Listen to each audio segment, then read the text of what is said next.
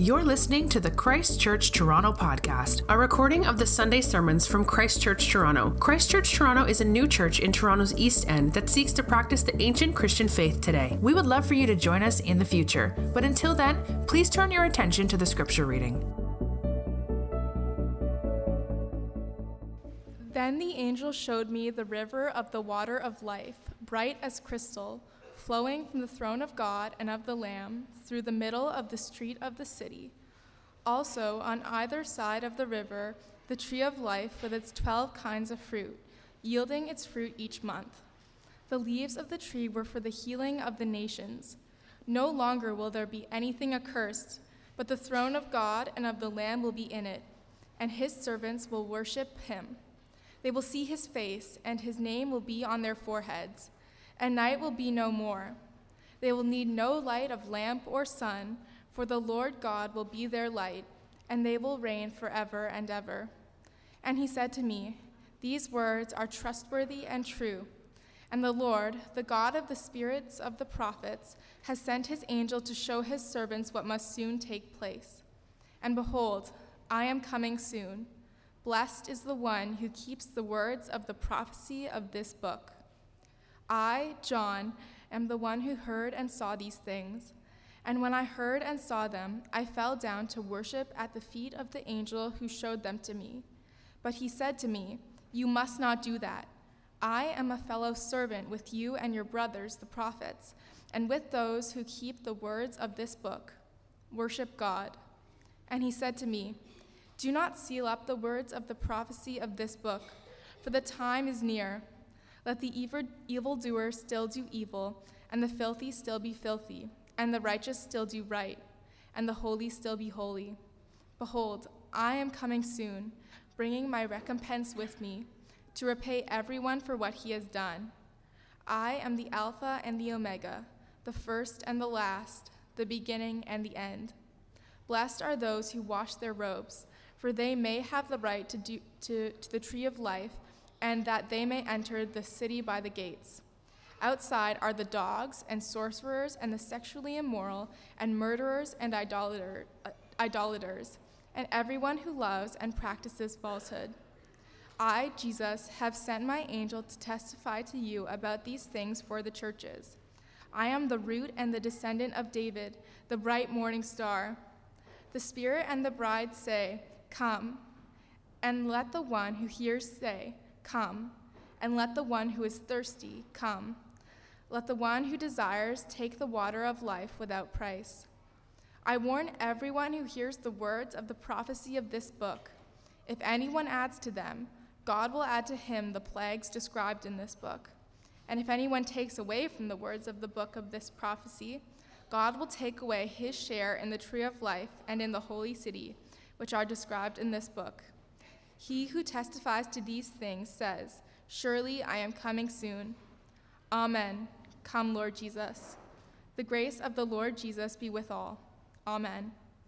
This is the word of the Lord for our church, and it is given for our good.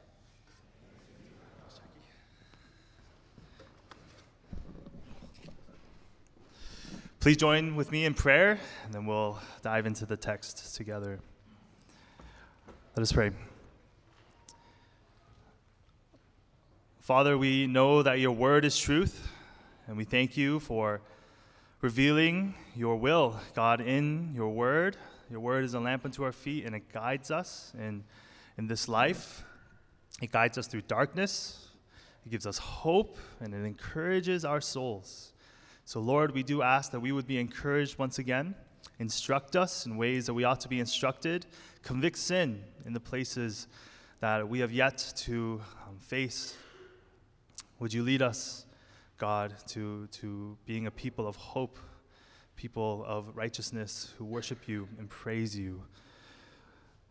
Speak, O Lord, as your people listen. Amen. Have you ever lost something of great value to you, something maybe that's still lost to this day? When I was in elementary school, I lost my Nintendo DS. If you don't know what that is, it's a portable gaming device, and after church, me and my friends would play together the whole time while the adults are having coffee and conversing. But one day I came home from school and realized that it wasn't in my backpack.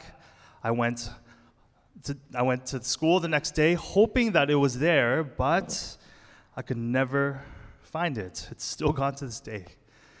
I remember being so distraught, so frustrated at myself for losing something at the time was so important to me. Have you ever lost something like this? A Nintendo DS might be a silly example, but imagine something that is of great value, unreplaceable, priceless, something that you prize and cherish. What a tragedy it would be to lose such a thing. Perhaps the wedding rings on the wedding day, or losing a watch passed down from generation to generation. What a tragedy. The lengths that we might go to try to find that item.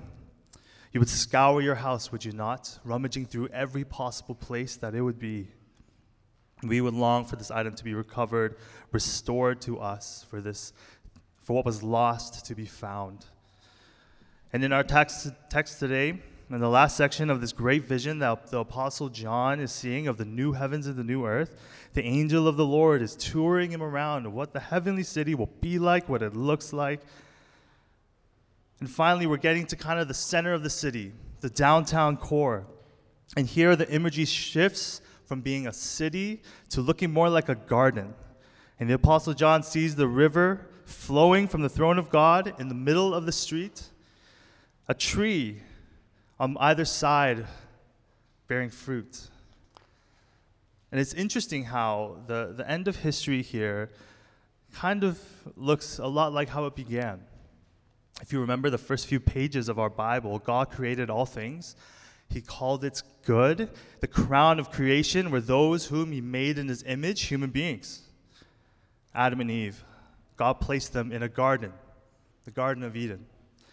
This garden is where Adam and Eve had perfect fellowship with their God, with their Creator. They had fulfillment in God as their blessedness and reward, totally satisfied of all their desires. Man walked with God, God walked with man. Deep union and deep friendship. But Adam and Eve lost something one day.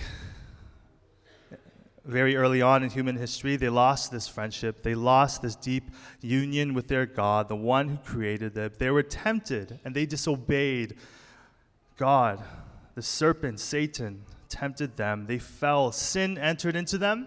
Sin entered into the world. They didn't lose something only, but we lost something as well. We too lost a friend. We lost our union with our God. And we live in light of that loss, a life of brokenness, a world of sin, pain, suffering, things that are far too familiar for a lot of us in this room, for all of us, in fact. The world experienced great loss that day, but the story of the Bible is a story of restoration, redemption, a story of recovering what was lost, fellowship and union with our God. And this is where we are headed. What John sees in the final moments of history is where we are going. God is restoring to us what was lost. He is giving us a glimpse of this final destination, this restored garden. It is in light of this garden to come that we are a people filled with hope, filled with joy, even in the face of great suffering and great pain, because we're headed there as well. And in our time together, we'll be looking at two things: the hope that is coming, but also the hope that we have now. First, the hope that is coming. We see this in the first 5 verses of our passage. The angel shows John what the heavenly garden will look like. He sees the river of life flowing from the throne of God and of the Lamb. He sees on either side of this river the tree of life bearing 12 fruits, leaves that brings healing to the nations. He sees God and the Lamb at the center of it all, being worshipped by his people. This heavenly paradise is a place where only life will exist. The river of life represents the unending flow of life that comes from the source of God, flowing from the throne, filling the city where the people will dwell. Living waters often represent the Holy Spirit, who resides in God's people, satisfying their thirsts. The tree of life, if you remember, this was what was lost in the Garden of Eden, but it will now be restored in this heavenly garden. given access to all of God's people. This tree will represent to us the consummate entrance into the city of God. And we see this in verse 14, that those who are cleansed are given access to the tree of life and therefore entrance into the city. And upon entering the city, we see quickly that this city is not only a place of life, but there will be no more sin and no more death. We see this in the leaves that bring healing to the nations. You know, the healing is not one that comes from rubbing this leaf on your skin and then you get flawless skin. Or it doesn't come from making a tea out of it and you drink it and all your diseases are gone. But it's much better than that. The leaves that bring healing to the nations represents total healing that we will experience in that kingdom. Total healing from sin and death. Total redemption that we will experience there. Verse 3 tells us that there will be no more curse. No longer anything accursed. The curse will be removed. The curse that was placed on Adam and Eve and all of creation, gone. Can you imagine a world with no more sin and no more suffering? No more curse. A world of no more funerals, because there will be no such thing as death.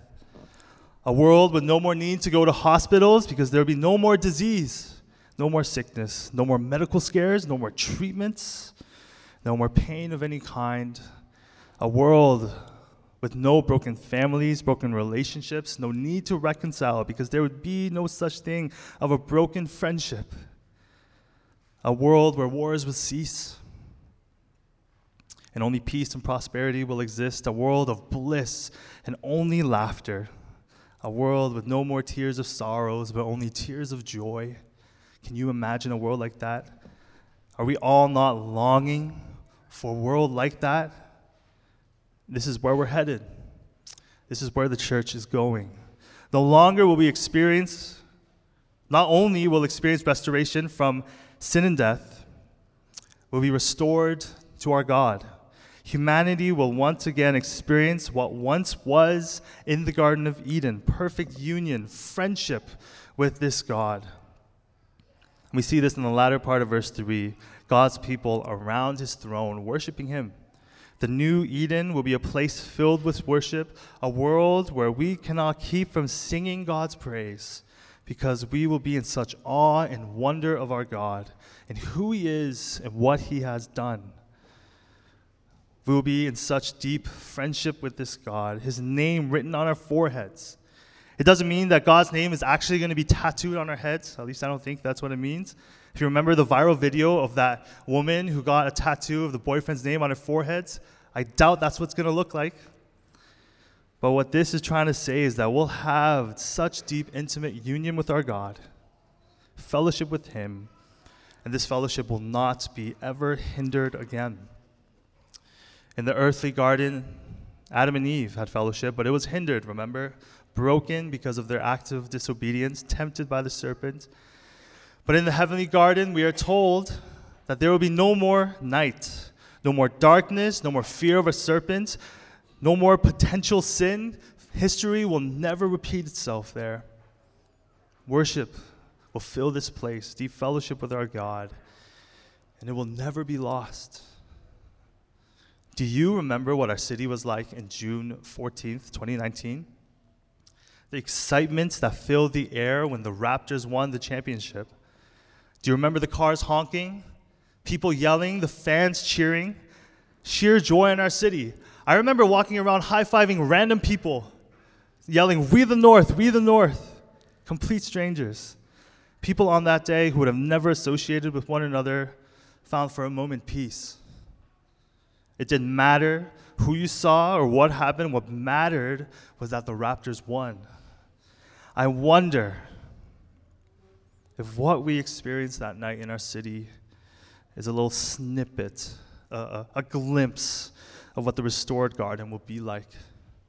Excitement in the air, people in such joy and awe of the God who created them, the God who redeemed them, singing together about the one seated on the throne, the God and the Lamb. What will matter for all of eternity is not how the weather will be like the next day, or if that Amazon package was delivered, or if our family members will be well while they lie in the hospitals. what will matter would be perfect fellowship with our God, because this world will have no more sin, no more sorrows, no more death. This is a world that is guaranteed to come. This isn't a potential future. It's guaranteed. A world where what was lost will there be restored. Perfect fellowship with our God, and this is our hope that is coming. This is the hope that we have. But what about the hope that we have here and now, the hope that we can participate here? And we see this in verse 6 to the rest of the passage. There seems to be various aspects of this restored Eden that we actually participate in here and now in the church of God as God's people. We see worship taking place in verses 8 to 9. John sees this vision of the new city, this new restored garden. He falls to his knees and worships him.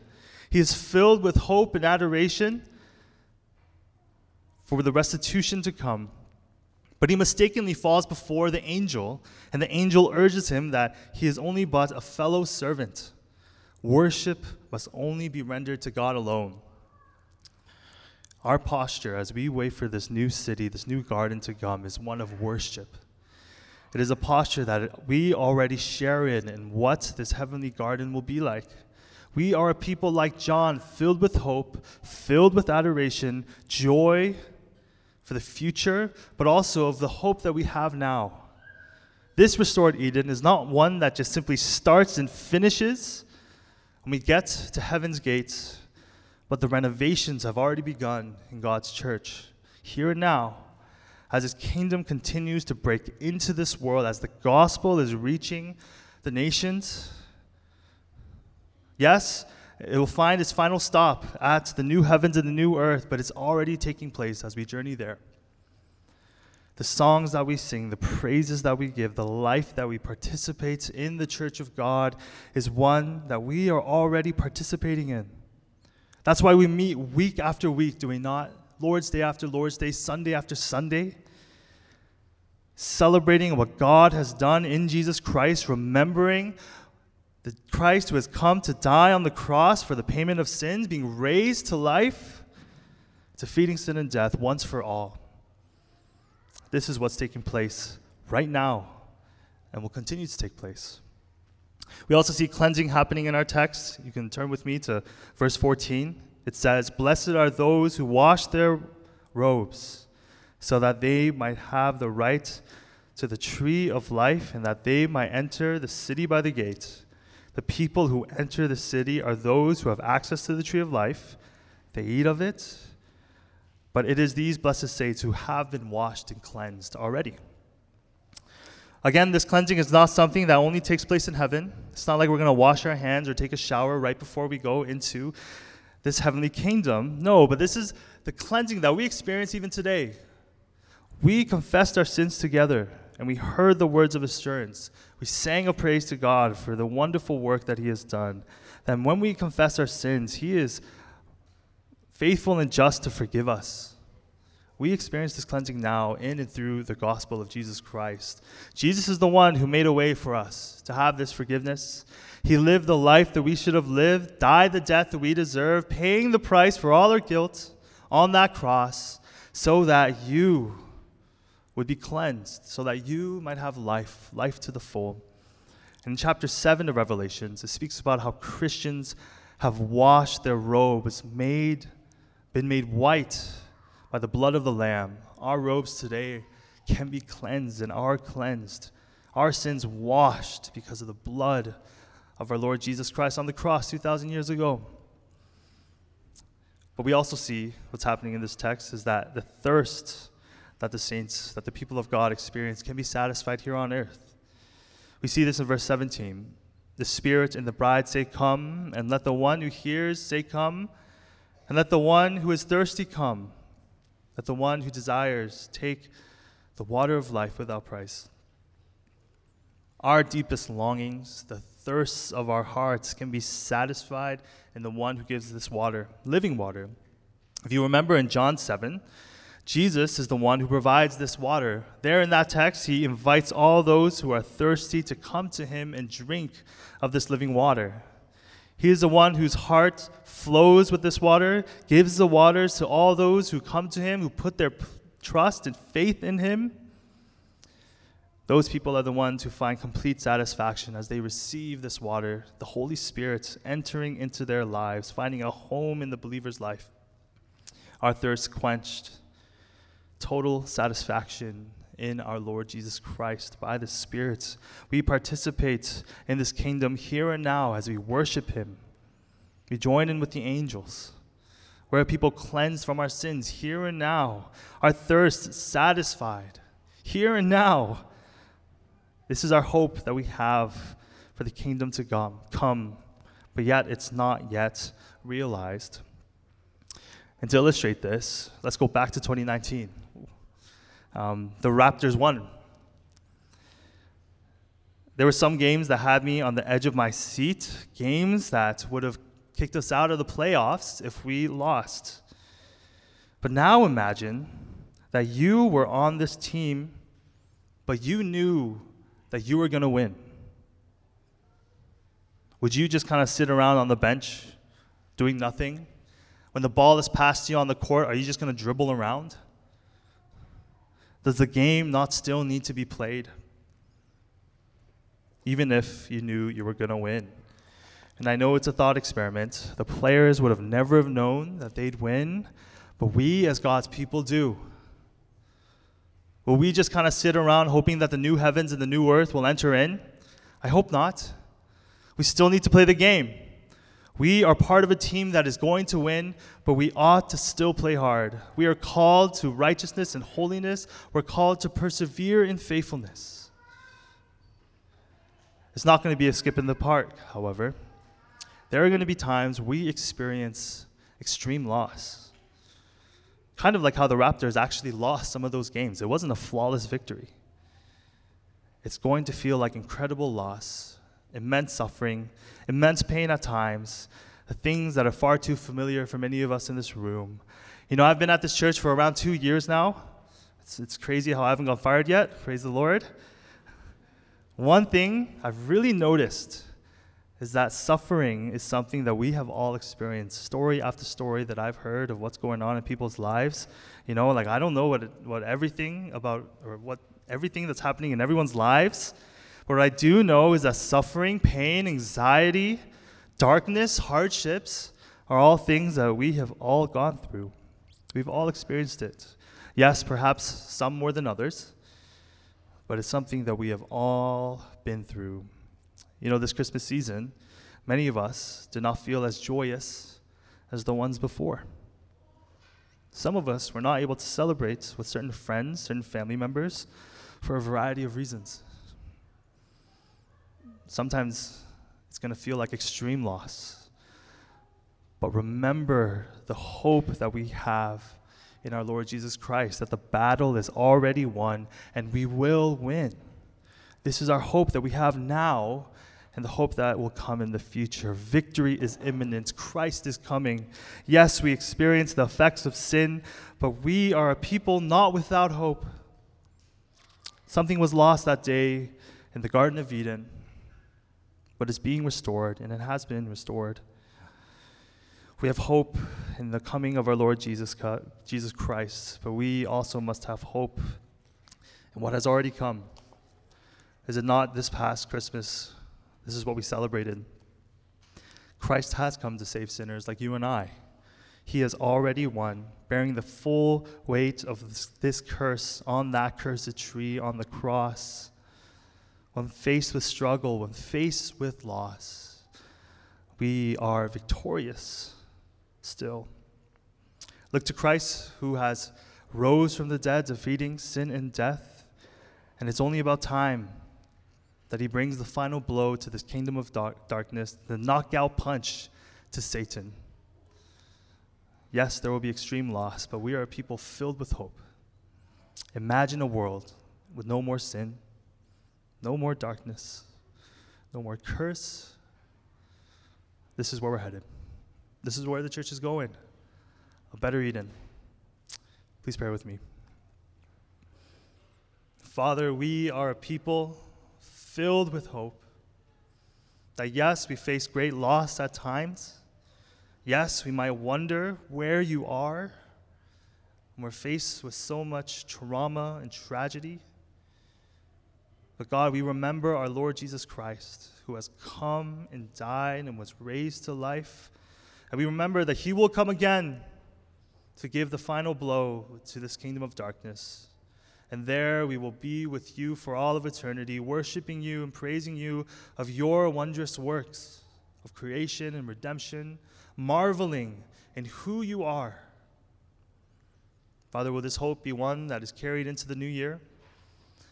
We ask that you would come quickly, as John concludes. Come, Lord. Come quickly. In Jesus' name we pray. Amen. Thank you for listening to the Christ Church Toronto podcast. For more information about our church, you can visit our website at christchurchtoronto.ca or email us at info@christchurchtoronto.ca.